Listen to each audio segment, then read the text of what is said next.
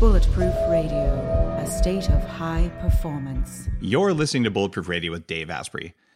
Today's cool fact of the day is that there is nose hair in your brain nerve cells. No, seriously. Well, sort of anyway. And nerve cells in your brain make elaborate connections and exchange these very quick messages with each other. But those cells also have simpler hair-like protrusions called cilia. And scientists who are looking at the brain overlooked what those little things actually do until now. They're figuring out that nerve cell cilia have roles in a variety of your brain functions. And in the part of your brain linked to appetite, they help to prevent obesity. So these little tiny little things like nose hairs, but smaller on your nerve cells, also contribute to brain development, how your nerves communicate with each other, and possibly even learning and memory. So when someone tells you, oh, your brain can't do that, that's not possible, they don't know what the hell they're talking about. We still don't know how the subcellular mechanisms in the brain work. We're discovering new things every single day about what's happening at the lowest levels of our hardware, and we still don't have it all figured out. We think we get mitochondria, but there's probably some quantum stuff going on in there we still don't quite understand all the way. So we're in an era of just epic discovery, and the fact that your cilia do something, and they probably called them junk cilia 5 years ago, should tell you something. Nothing's impossible until we figure out exactly how it works in a model that's 100% mapping reality. And we simply are nowhere near having that for the brain, but we know more than we ever have before, which makes this like the coolest time ever to be alive. That study came from Nature Genetics, by the way, if you're like a super geek and you want to go Google it. Before we get into today's interview, everyone's talking about red light therapy beds, and for good reason. There's a company called ARRC LED that's building an entirely new class of LED devices. ARRC LED beds integrate proprietary scanning technology and frequency protocols to shape the delivery of 6 different wavelengths in dose-optimized photobiomodulation. Yes, that's a lot of words. What it is, though, is that photobiomodulation improves the underlying energetics of the cells in your body. And those changes can benefit nearly every tissue and organ and system in your body.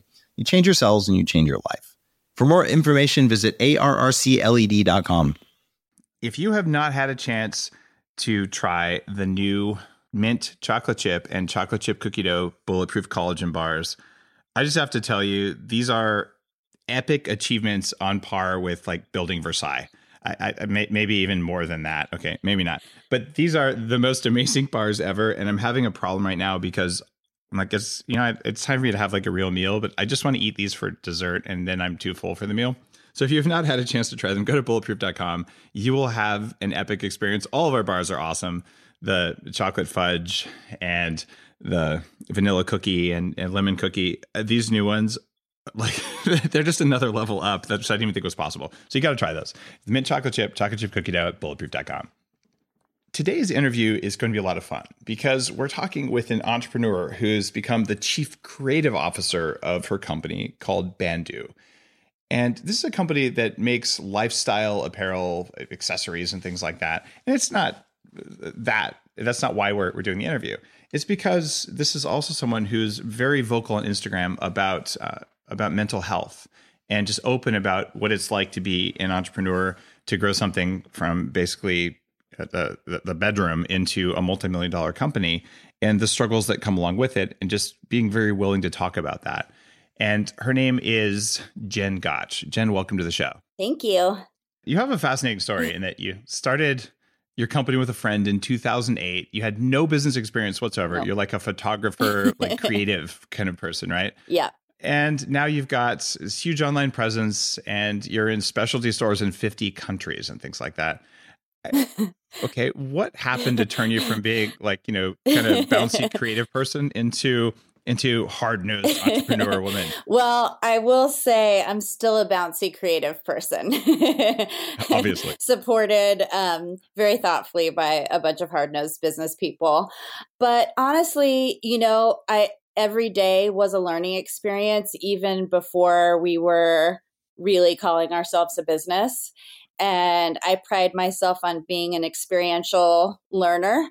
So it's like I've been in some form of business school for the last 10 years, specifically the last 6 since we sold our company. And I was actually introduced to what a real business looks like, which was much different than what we were doing prior to that. But, prior to that, we were actually laying the groundwork for our brand. And that in the end is really what we're known for. And we make a lot of great products and we sell a lot of other people's great products. But I think the main connector for people is our brand voice and our brand aesthetic. And we were sort of unknowingly doing that, which, as it turns out, is the harder thing to do. So we did the hard thing, and then another hard thing, but I think it's just a little bit more like lightning in a bottle, for the brand voice. But the business part, when someone came in with that structure, it really empowered our ideas.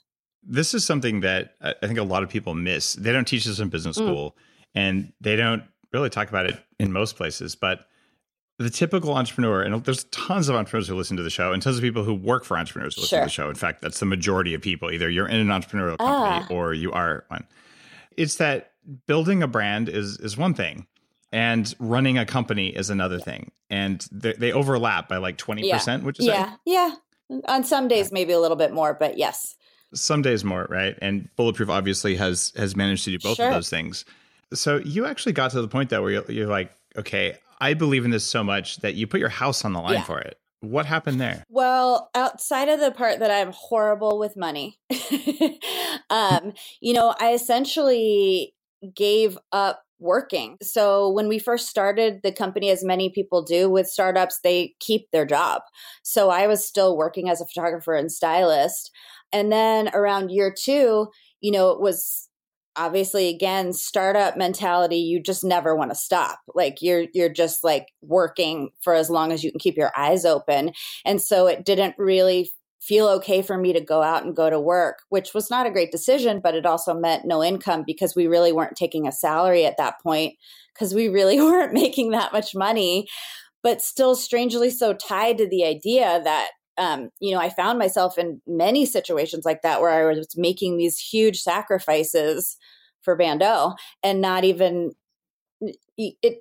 flinching really. So, essentially it just ran out of money. I went from having a really great paying job to doing something that I loved, but not making any money. So that was that. This is a common problem for startups. Like I'm doing something really cool and I'm totally losing money. And you probably quit your job too soon. Yeah. Oh, yeah. It sounds for like sure. Okay. It could have been avoided on several levels, but still. How does all this link to your vocal interest in mental health and happiness and all that? Like you followed your passion and you lost your house and like this went bankrupt. Like, okay, how did that work out for you? It's working out pretty well now, actually. I don't have another house because I have PTSD, but I think as someone who struggled with really what they were going to do when they grow up, I was pre-law in college. After taking the LSAT, decided I don't actually want to be a lawyer, and then went through a string of probably 20 different creative jobs. And I definitely found a passion with design and photography, but with Bando and creating this brand, like it just locked me in. And then, the mental health struggle has been a piece for me. I can remember having like a bipolar episode when I was 7. That's been a through line in my life. And it really wasn't until recently actually, sort of going through a divorce and then going back to living alone after 12 years, I really was able to pay attention to what was going on in my own mind. And I could focus all my energy on working on that. And, I just realized that I wanted to put some context to this like ultra happy, optimistic company that I've created and say that like, that's an aspiration, but the reality is we sort of live on all ends of the spectrum all of the time. And so I wanted to kind of build context for that so people didn't feel alienated if they were like, I can't feel happy today. So for you, it was kind of an act of service to just sort of share what's going on inside your head. This is also something that they don't talk about in entrepreneurs school. No. And when you see like the flag waving, be an entrepreneur, work really hard. It's that a huge number of entrepreneurs are ADD. Yeah. Me too. Not all of them. Too. Yeah. And a huge number of entrepreneurs are anxious. They have anxiety. Me too. It happens. I used to. when you look at what's going on, a lot of times it's that you're succeeding as an entrepreneur because you're running away from failure or something that like you're subtly afraid of. Was that something you were doing? You're like, I have to be an entrepreneur? Or was it just like, I'm so passionate about the sparkler thing, I just want to go do it? Like sometimes it's run towards your passion. For a lot of people, it's run away from something scary. Or, avoid something. Yeah. Tell me about what's going on with you when you started this. I was definitely running towards something. Okay. And then I actually attribute a lot of my anxiety to what helped propel the business, because, that was what made me double, triple check things, that made me make sure there wasn't anything more I could do to make something better. And even now, as we've grown and there's about 40 employees in our LA office, if I see someone not getting anxious, I'm like, I'm glad that you don't have an anxiety disorder, but can you try and plug into like a low level of worry? Because like, that's what our business is built on. It's just like a group anxiety. So yeah, I think it was all positive. I'm definitely avoidant when it comes to certain specific things, but I'm not necessarily a run from problems type person, but I would definitely run towards something positive. So you're a worrier, right? I'm a chronic worrier. Yeah. Now, I've worked with a lot of entrepreneurs over the years, including with neurofeedback and things. And it's very common for either young entrepreneurs or just first-time entrepreneurs to get to, let's say, $1 million in revenue. And now if you're listening to this, you're not an entrepreneur, you're like, that's so much money. But here's the deal. You're probably making like 7 cents if you're doing $1 million in revenue, because you have to keep paying all these attorneys and warehouses and God knows what, right? That happened to you, it sounds like. Okay. So you're like, on one hand, look at this, like I'm finally succeeding, but then the worry and the double and triple checking translates to micromanaging, and then you stop growing. Yeah. Did that happen to you? No. You just kept growing. Kept going. Yeah. Like I said, once we sold the business, the group of us that's working to grow it is just like, we really complement each other. And so when one side feels a little low, the other side feels really strong, and we're really good at compromise. And so it's really just been a growth trajectory. It hasn't been a skyrocket, which sometimes when I see that happen with other companies, I get really jealous, but it's been like this very steady, sustainable growth that has like a very solid foundation, which is not like a lot of modern companies don't grow that way. So no, it doesn't feel like what you described. I mean, the part where I had to learn the difference between your sales numbers and what you're actually netting at the end was intriguing. But now I understand that. And so, numbers are numbers, but you have a really cool, just Instagram presence. It's very happy, but you're extremely honest, which is why I wanted you on the show. Cause you're like you posted this picture of a file called divorce. Yeah. And you just kind of aired your laundry there. Yeah. What was driving the decision to talk about something? Most of the time people are getting divorced, like they'll post on Facebook for their friends. I know. But it's kind of like a dirty secret. Yeah. But like, congratulations on getting divorced.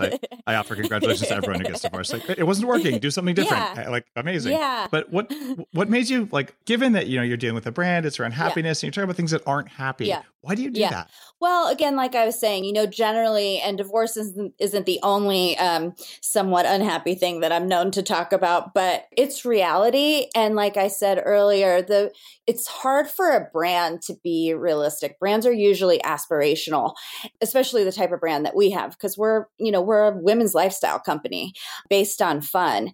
But I'm a person that has all of those things, but then also I have a lot of pain, and I have a real life with responsibility, and bad things happen and good things happen. And, I think it was a few years ago, I really just started to feel, for lack of a better word, grossed out by what I was seeing just with people's presence. Like I have a lot of friends who have huge Instagram presences that are either bloggers or content creators. And like, I would see their feed, which was beautiful.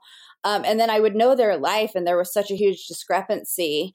And I felt like one of my strengths has always been to just say what I'm feeling, to not feel like, people are always like, you're so brave for sharing that. I'm like, oh, I didn't actually give it a second thought. Like, that's just, it's usually has not served me well in relationships. But on this particular platform, it's been very positive. And so I've shared lots about my divorce because I've been going through the process for, a year and a half, 2 years.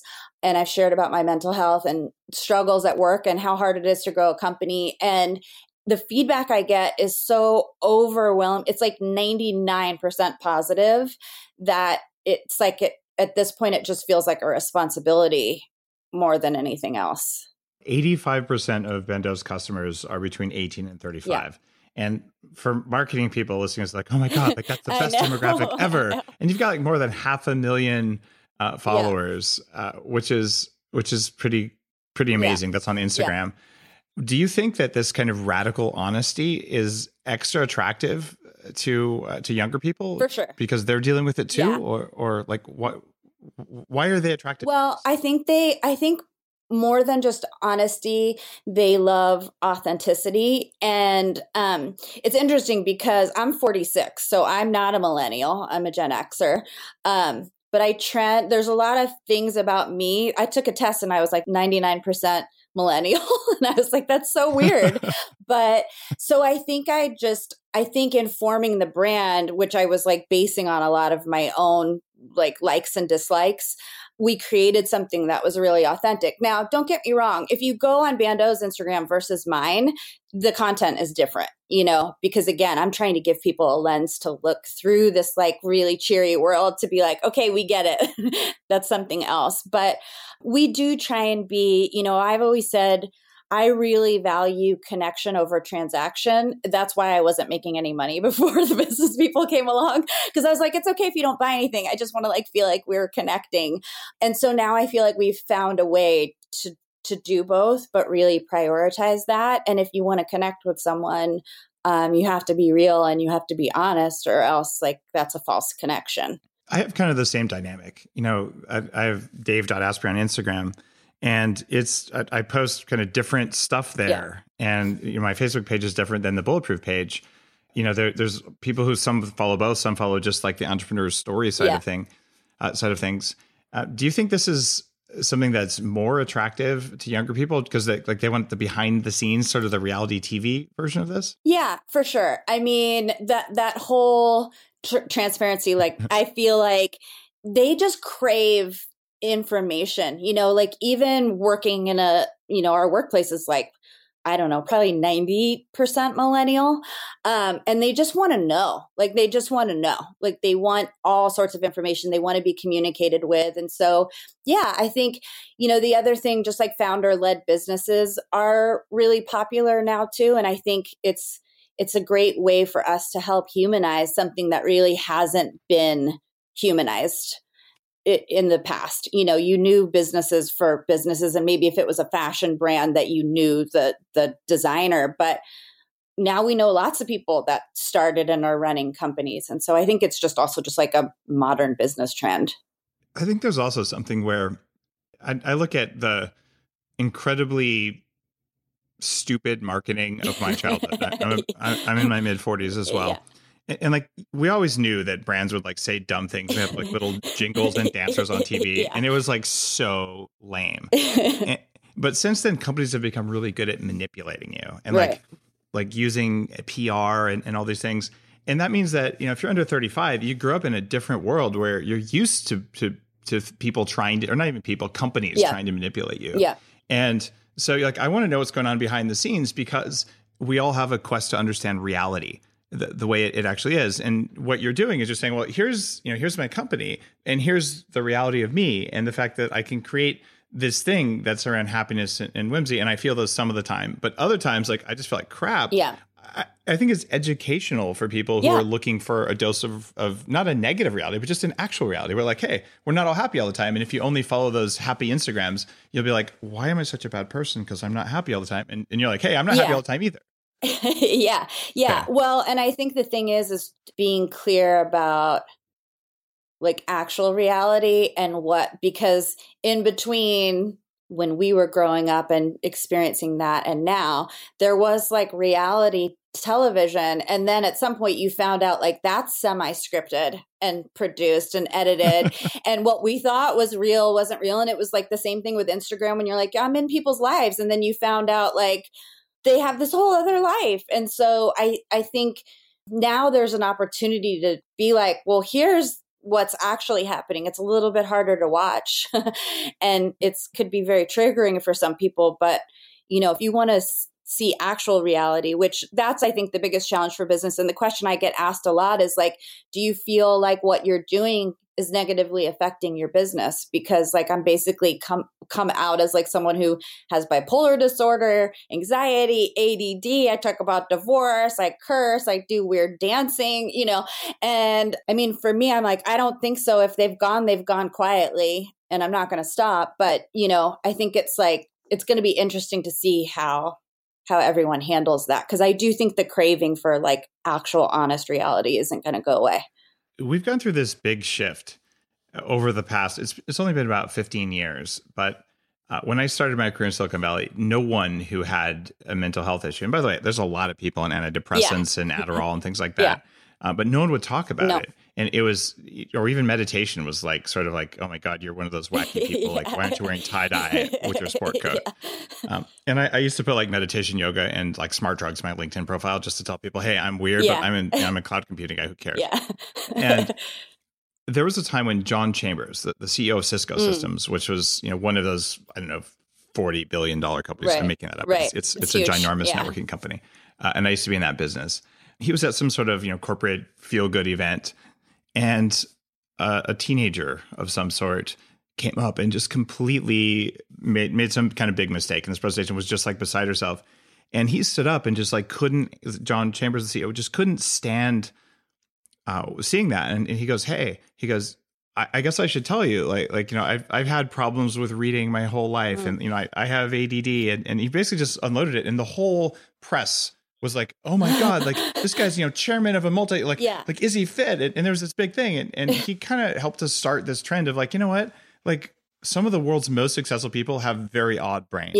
I mean, if you were to look at like Elon Musk's brain, it's probably not normal. And I would argue normal is average and we don't want that. And you have an abnormal brain. Yeah, I know. Right? Right? But that's not a bad thing, but it comes with ups and downs, right? So you've continued on that trend of just talking about it, but you talk about something called the long haulers. What's a long hauler and why does that matter to you? A long hauler is actually, I don't know if you'll find this that relevant, but I spend a lot of my time on Instagram stories because I've found that that's actually the easiest way to really connect with an audience, because you don't have to find a picture that's going to draw people in and write a caption that's going to appeal to them. Like you can actually just go. And oftentimes I will go for so long that the dots are so tiny on the Instagram story, and you can just like see people dropping off, because I like to watch the numbers. And so the long haulers are the people that like are just in it to win it and will just stick with the whole story, and they're like the hyper committed people. So I also have something called Ignored. I have a series of videos called Ignored where they're not staged, even though I had to stage one the other day because I wasn't recording in time. It's just watching people ignoring me at work, in life. So it's sort of two ends of the spectrum. One that makes me feel really good and one that's very grounding. So. And you share all this, and what do you think the attraction is for people? I mean, they're going to do something with their day, and they're like, I'm going to log in and I'm going to watch Jen. Gotch what does it do for someone who watches it? I think it's relatable. I really think at its core, it's relatable. The amount of people that are like, you are me. For me, it's been interesting because I've always felt like I was special and these things were only happening to me. And then I'll put something up and then it's just like a massive thousands and thousands of people being like, that's me. That's me. And so I think really at the end, I think it's like a combination of like, it's entertaining. Also, people are addicted to their phones. So they'll watch a lot of different things on there. And it's also just like, they feel like they can see themselves in me and I'm maybe at a place that they would aspire to be. And so it's motivating. And that you're still ignored. Yeah, and that I am still ignored on a very regular basis, daily, in fact. It's kind of funny. I work with lots of like health entrepreneurs who are working to build their brands. And I'm so many people just need that stuff. I'm really happy to be able to help when I can. And a lot of people are dealing with critics, these online trolls, that can't happen. Therefore it didn't, even though actually it did happen. Yeah. And just some of the online haters, the 4% of people with, either sociopath tendencies or psychopathic tendencies who are allowed to post still. So crazy. And you must deal with those as well. Yeah. But the reason I'm bringing this up is that what I learned over the course of, having some of those people, come after my work, and I'm like, I think my work stands for itself, whatever. Yeah. But to get to that mindset, you go through saying, oh my God, what are people thinking about me? Yeah. But in reality, and there's something I shared with my 10-year-old the other day. She was just worried that there was some meeting at school and that somehow it had something to do with her. And she was really wigging out about it. And I'm like, look, most people spend most of their time thinking about themselves, not thinking about you. Yeah. So in our head, we're like, everyone's thinking about me. But the truth of the matter is that no one's thinking about you because they're all worried about whether everyone's ignoring them. Yeah. Do you think that's some of the attraction of why when you post that, you're like, hey, people ignore me, they ignore everyone? Yeah. I think for me, I'm just very self-deprecating. So my motivation for posting wasn't to resonate with people. But I do think that's why I think people are like, even though a lot of people are like, if I was there, I wouldn't ignore you. And I'm like, you absolutely would, I mean, it just is a thing that people do. But yeah, I mean, everyone feels ignored at one point or another, whether it's every day. I mean, I'm just annoying, sometimes my energy level is not what people want it to be. So that I think they're just in self-preservation mode. But yeah, and also just as far as what you were saying about online trolls, and I'm actually quite lucky. I feel like I'm hopefully, because what I'm putting out is positive and true. I don't get a lot, but I definitely get some. And I kind of try and approach it with sympathy, because I feel like, what could be going wrong in your life that you want to attack me? That's just crazy. I'm not even doing anything controversial. I'm just being silly. And normally those are the people that I reach out to, because I'm just like, are you okay? This seems serious. And then almost always one message in, they're telling me what's going on with them. It really wasn't about me. It was about them. And so I do think it's good that you're teaching, your 10-year-old that. I wish I would have known that. I'm still undoing a lot of damage from the things that implanted in my mind when I was 10. My experience with neurofeedback is that almost all of our insecurities were implanted when we were kids, and they weren't consciously implanted. No one did anything bad. Yeah. It was just your body's trying to figure out how to stay alive in the world, and being ignored might be bad. Yeah. So therefore, let's be afraid of it. And but then that's how you show up in a board meeting, or that's how you show up online. But you don't know that's how you show up. You talk about self-care and how important it is as an entrepreneur, just as a human being. But honestly, what is self-care? Well, especially if you're a woman right now, there's a huge trend towards self-care. A lot of what, surface level that's being promoted has more to do with have a spa night or do a face mask, take a bath, which I think is very important. But for me, it's whatever it is that you need to be okay in that moment. So sometimes it's taking a nap. Sometimes it's eating a cheeseburger. Sorry, but sometimes it is. And sometimes it's asking for help. It's going to a doctor. It's stopping work. It's having better boundaries, having a work-life balance, getting a massage, going to acupuncture. For me, it's not just here are the 5 things that mean self-care. I think it's being aware that what you need from moment to moment can be different, but paying attention to that. And letting yourself know that that's okay. You deserve that to be okay, whatever that means. And I think that was a hard thing for me to figure out. I was very resistant to help from others and help from myself. And then I kind of realized it's almost self-preservation more than self-care. And if I want to, there's things I want to do. There's things I want to do. So I have to be okay in order to do them. What made you resistant to receiving help from others? You know what? I probably should go back to therapy to figure that out. I don't know. Maybe if I was going to guess, I received a lot of help growing up. My parents were, I would say I was spoiled. They supported me financially late into my 20s.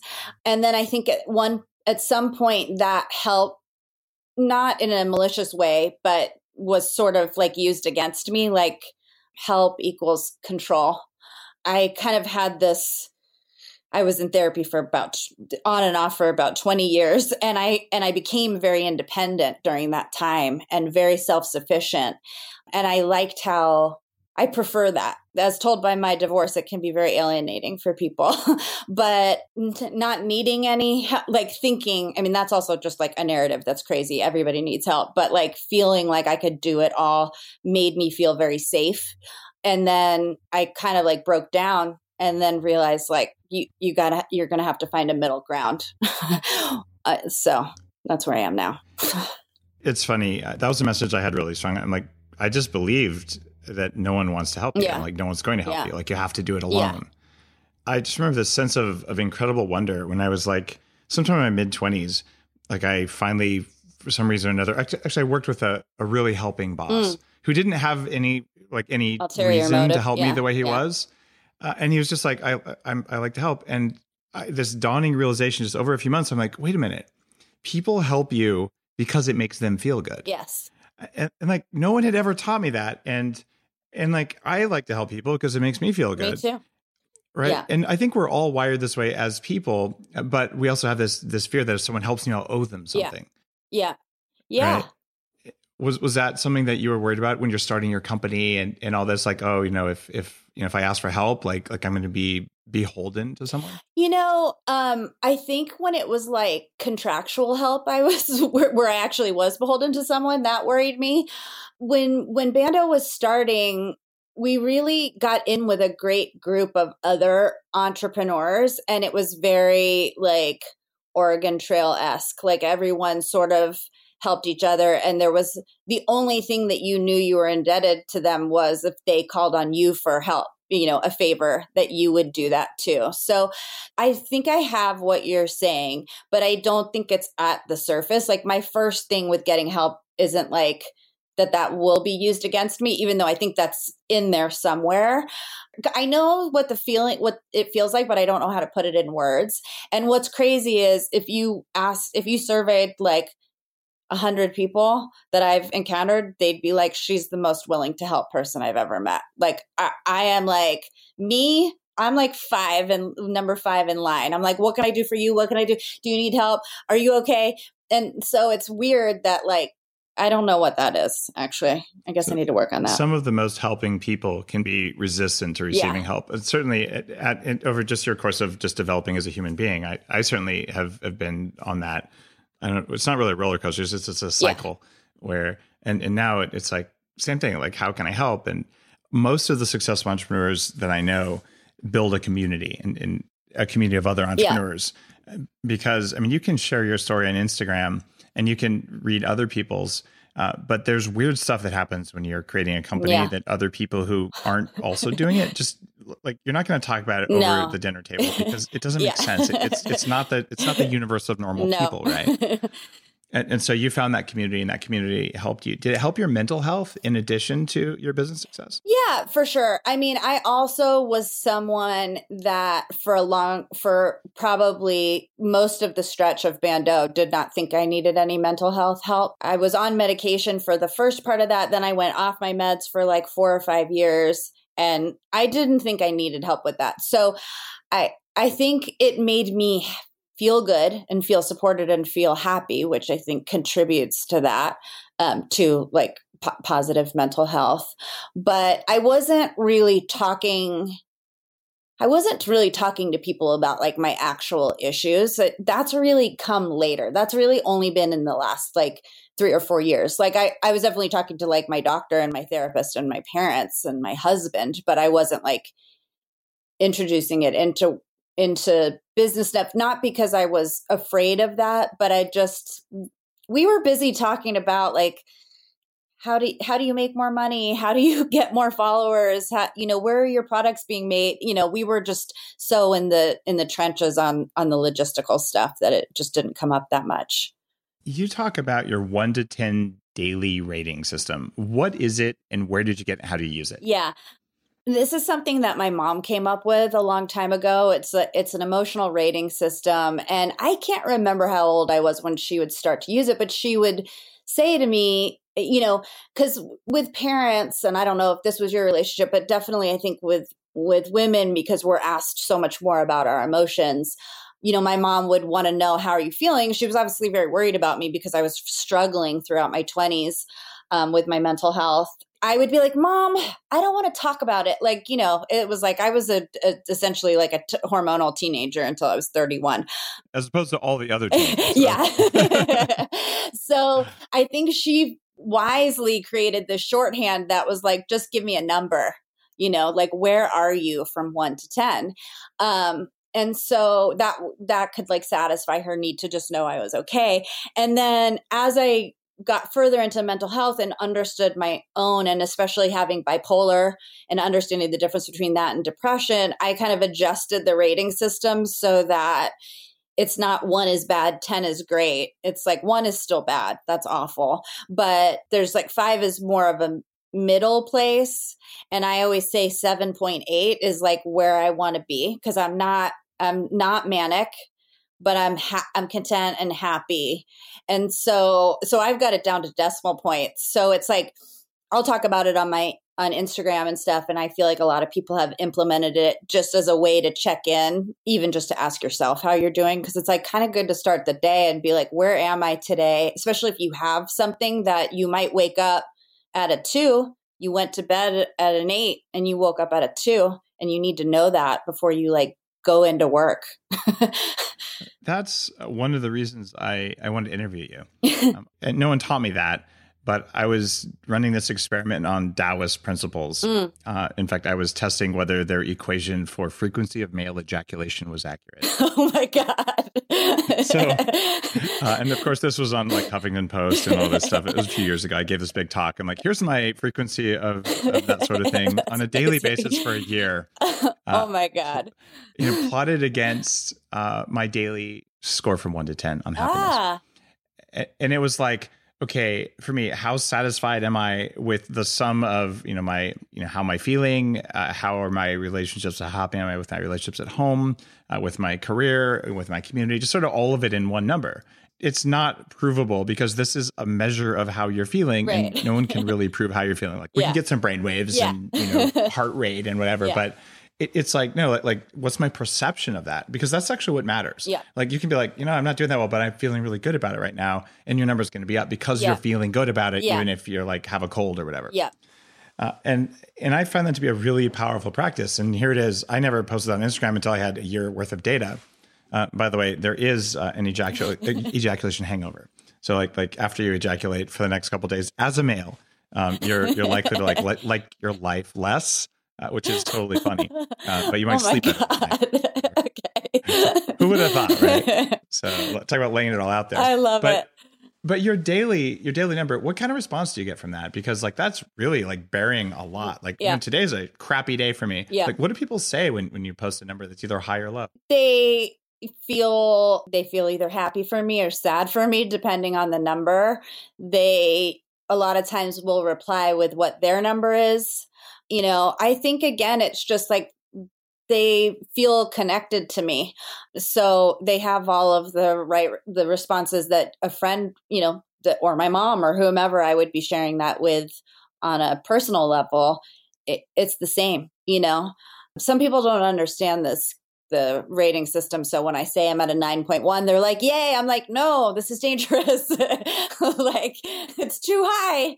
So, but mostly it's great. Yeah. Isn't that kind of limiting though? I mean, why wouldn't you want to be at a 10 out of 10 every day?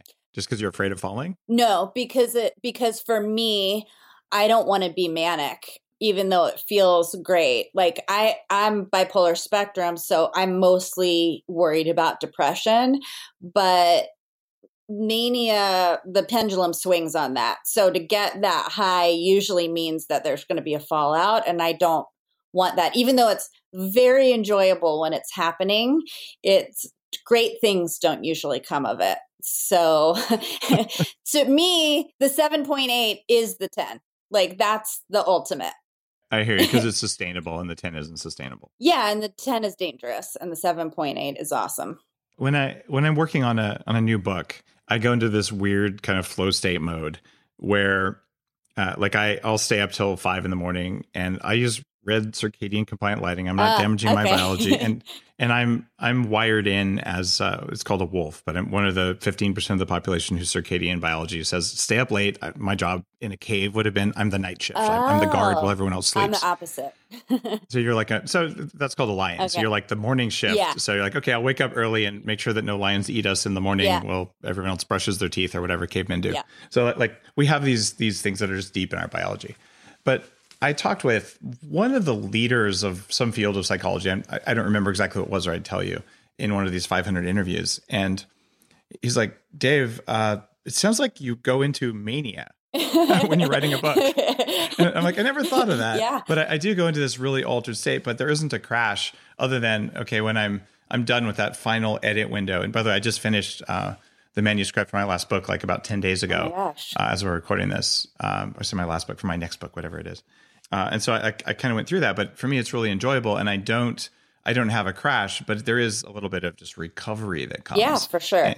And if I was plotting my daily number, which maybe I'll have to do that again, it probably comes down because I'm not working on this really fun project, but then I always know as an entrepreneur, I have like 5 other projects. Which one am I going to do?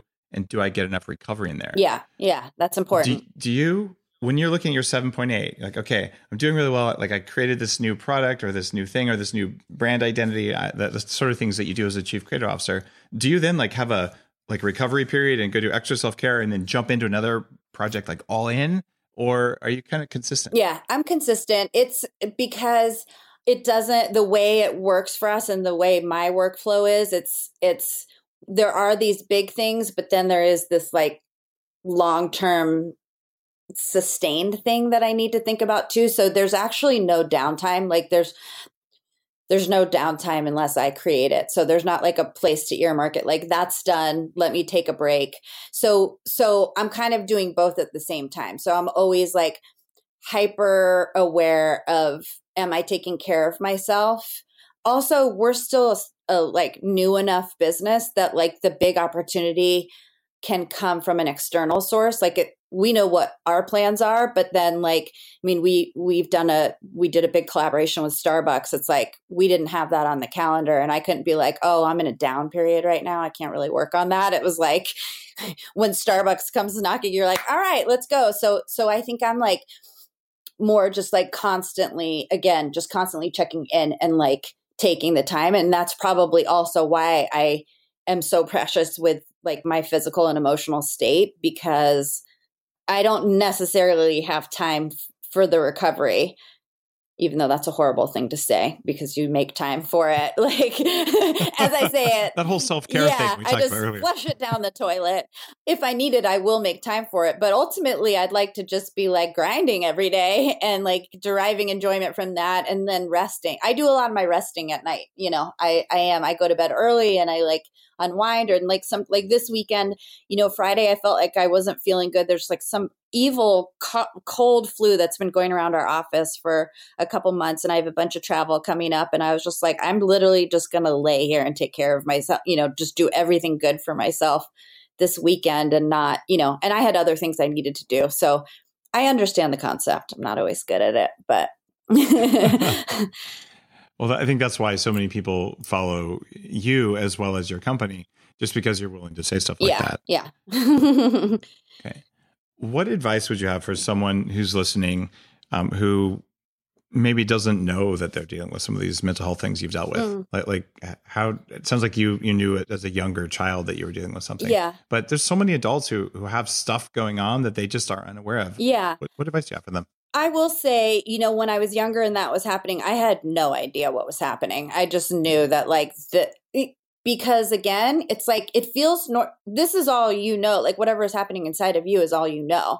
So like for me, it wasn't until I started talking about it to a therapist that they could take notes and go, this is something you would want to address. These are not versus these are normal thoughts and feelings. And so, the thing that has helped me the most outside of finding someone to talk to, which is not easy for everyone. Like I said, for me, I come with that, it imprinted on me. I just want to tell you everything.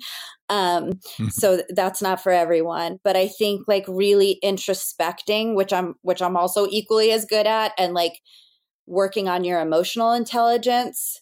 So many of the answers just lie within ourselves and within our own brains, and like that intuition and that hunch. I mean, there's been hunches that I've sat on for 10 years that I'm like, I knew I was right. Why didn't I just, just about like myself, or why I had a pain in my knee, or, whatever it is. And so I think it's like really taking the time to figure out how you're going to actually get to know yourself and get in touch with what you're feeling, and then learn about that. So I've done a ton of reading. Like I didn't get this way. It took, I've done a lot of work to get to the place that I am, but that's where I started, and that's what helped, like talking to someone and then really spending some time in my own mind trying to understand what's going on. The way I came across you is you actually mentioned Bulletproof on Instagram. I was like, oh, wow, that's so cool. What have you found in terms of what food does for your mental state, your mental just wellness? It's so insane. I've always been, the therapist that I went to for many years was very into mind-body connection, how food affects mental health, gut-brain stuff. And so I've always been aware of it, but I also am equally as passionate of using food as a drug. So like it's been a complex relationship, because when I'm feeling bad, like the things I want are the things that actually make it worse for you. And so for me, I have to hit rock bottom before I change. And I've gone through phases in my life where I take care of myself and I avoid the things that I know are going to be bad. But I was feeling really desperate after Thanksgiving, and I had just reapproached my doctor to go back on medication for my bipolar, which I had been reluctant to do. And he wanted to be very cautious about how I went back on. So the dosing was going to be very minimal for a while. And I started to get really nervous about how long it was going to take.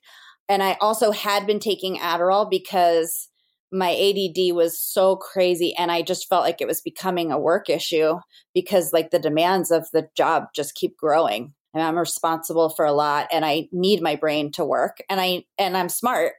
So it's frustrating when I can't get it to work.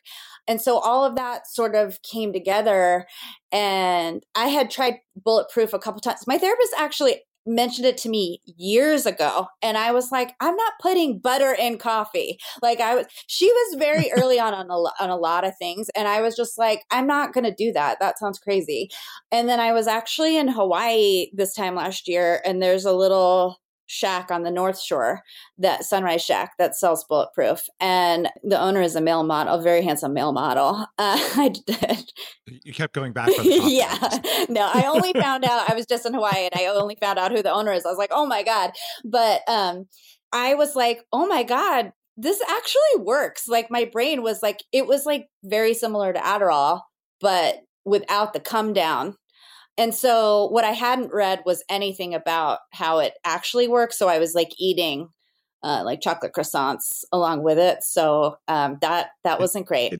It still works then, but it's not ideal. It still totally worked. Yeah, no, I was doing it every day, and people were like, "Oh my God, your brain!" But literally within 2 weeks, I gained like 6 pounds. I was like, "No!" And then one of my friends was like, "You're not doing it right." Yeah. And so then I just went on this deep dive one Saturday, and I was reading a bunch of articles on the site and reading about all the foods. And I just was like, I'm just going to go all in and see, because I just wanted to feel good immediately. I was like, I don't have 2 months. I need it today. And I felt great. I mean, I still feel great. It's amazing. So that's the reason I wanted to talk to you. It's not one-sided. There's a huge body of evidence that says food affects our mental health. And it drives me nuts that in the mental health profession, there are so few therapists like the one you worked with. It was like, and it's not that your therapist said, try Bulletproof or whatever. It's that so many therapists like try the drugs instead of you're eating French fries and Yeah, MSG yeah. every day and drinking 2 glasses of allegedly healthy wine. And it's like, that's not how it works. And if you're not addressing that, and so that just irritates me because I had the same problem.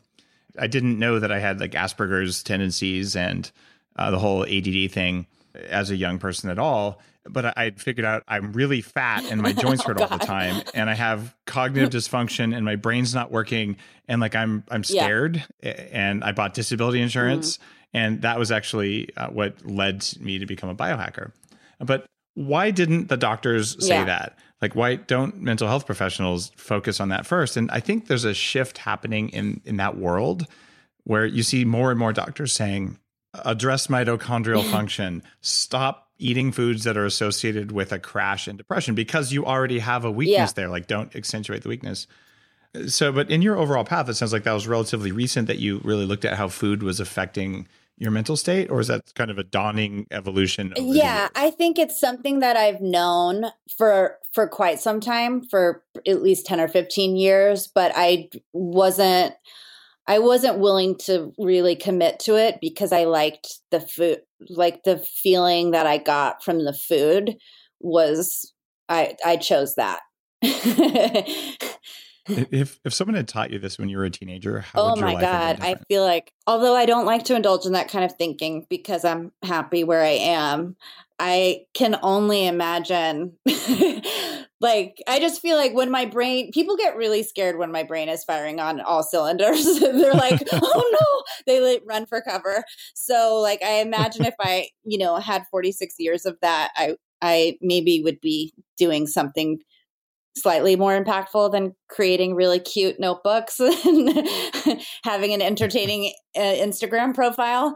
Yeah. I mean, I still feel like I'm very far ahead of the curve of like the human race as far as what they're doing. So you're doing noteworthy stuff, which is why I wanted you to tell your story on the show. And the reason I started the Bulletproof blog, like a lot of people don't know this, I was a VP at a big company. I was making $250,000 a year. I had stock options and I had 2 young kids. So, and my job was to fly around the world to like 5-star hotels and give a keynote address to a bunch of mostly dudes in sport coats talking about like computer security. Like it was not a bad gig, but it wasn't exactly like, oh my gosh, I'm making a difference. Like, wow, I'm changing the world. But in the early days of the internet, like building cloud, building infrastructure, that actually was world changing. But at a certain point, I'm like, do I really care about antivirus software? Actually, I don't. Right. But I started the blog knowing that I kind of had the ability to take care of my family and a successful career that wasn't going away. And I'm like, if someone had told me the stuff that I've learned over the past 15 years and spent all this money and time and just thousands of hours of energy, if they had just told me, my life would have been so much easier. So I wrote the blog for myself when I was 20, and I figured like 5 people are going to read this. That's like I had crazy. no idea it would do what it was going to Wow. do. And it's just like all these lessons learned. And what I spend a lot of time now doing, Jen, is like I want to learn from you and like what are your tweaks?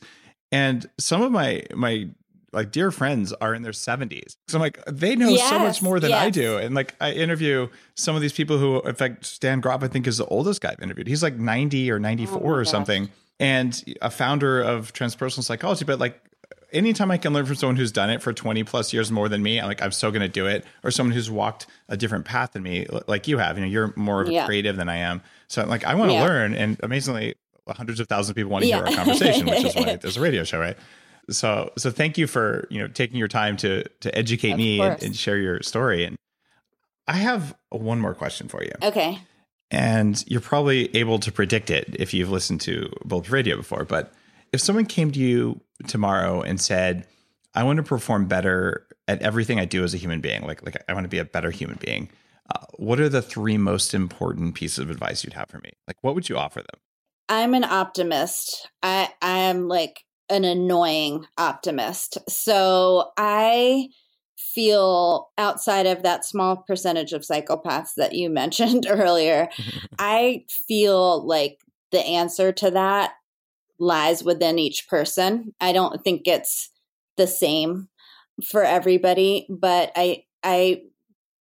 for me, it really goes back to a lot of what we were talking about earlier. doing some like self excavation and finding that and like getting in touch with that voice in your head is certainly one big step. The other thing is like practice that, like actually put that in motion and see what it feels like, because at least in my experience, being good feels a lot better than being bad. And so there's like some positive reinforcement there when you actually see what it feels like to affect positive change. That's 2. The third one is eat that mint chocolate chip bar, because that thing is crazy. No, but when you were just talking about it earlier, I don't know if you could see me, but I was like nodding my head so hard because I'm like, how many could I really have in one day? Like, no, but obviously like taking care of yourself. I like that. I'm sorry. I know that you don't want me to say this, but I just like it because it does satisfy the emotional need as well. And I'm just like, there's no way that this could have like positive health benefits at all. This is too good.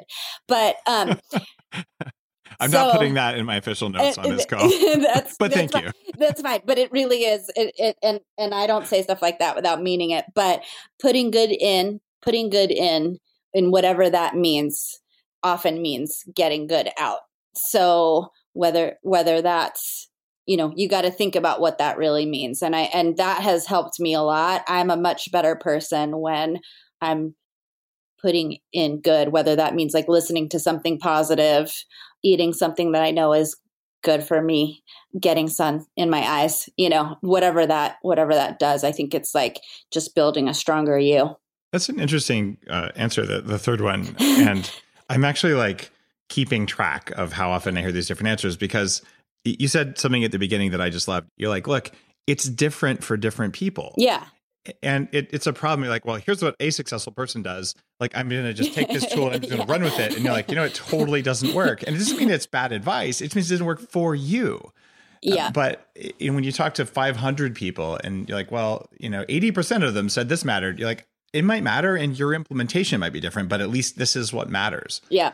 And your last one there is like, put good stuff in. And you didn't say eat good food, which is a real common answer. Yeah. You actually said put good stuff in, whether it's, good advice, positive things in order to get that's actually not an answer I've heard before. And it's a really nuanced, interesting answer. So thank you, Jen. I actually really appreciate that. It's so simple the way you put it, but it encompasses a lot of good practices. So thank you. You're welcome.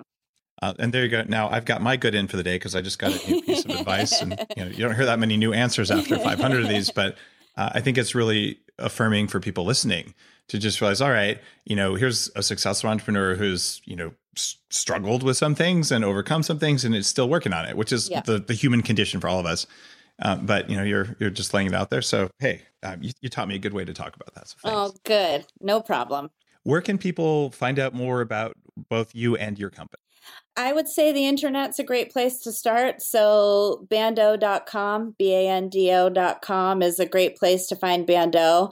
We're Shop Bando on Instagram. And outside of me giving out my home address, which I've been known to do, I would say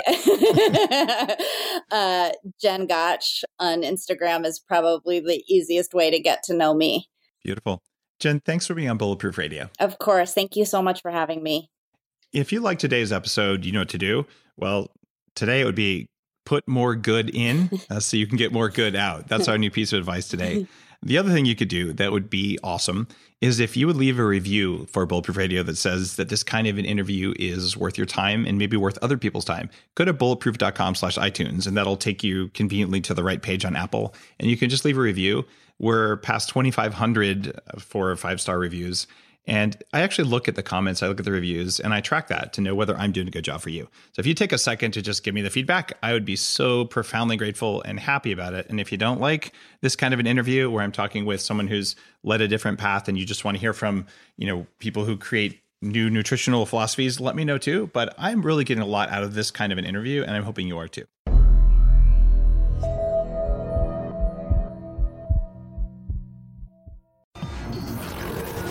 The Human Upgrade, formerly Bulletproof Radio, was created and is hosted by Dave Asprey. The information contained in this podcast is provided for informational purposes only and is not intended for the purposes of diagnosing, treating, curing, or preventing any disease. Before using any products referenced on the podcast, consult with your healthcare provider, carefully read all labels, and heed all directions and cautions that accompany the products. Information found or received through the podcast should not be used in place of a consultation or advice from a healthcare provider. If you suspect you have a medical problem or should you have any healthcare questions, please promptly call or see your healthcare provider. This podcast, including Dave Asprey and the producers, disclaim responsibility for any possible adverse effects from the use of information contained herein. Opinions of guests are their own, and this podcast does not endorse or accept responsibility for statements made by guests. This podcast does not make any representations or warranties about guest qualifications or credibility. This podcast may contain paid endorsements and advertisements for products or services. Individuals on this podcast may have a direct or indirect financial interest in products or services referred to herein. This podcast is owned by Bulletproof Media.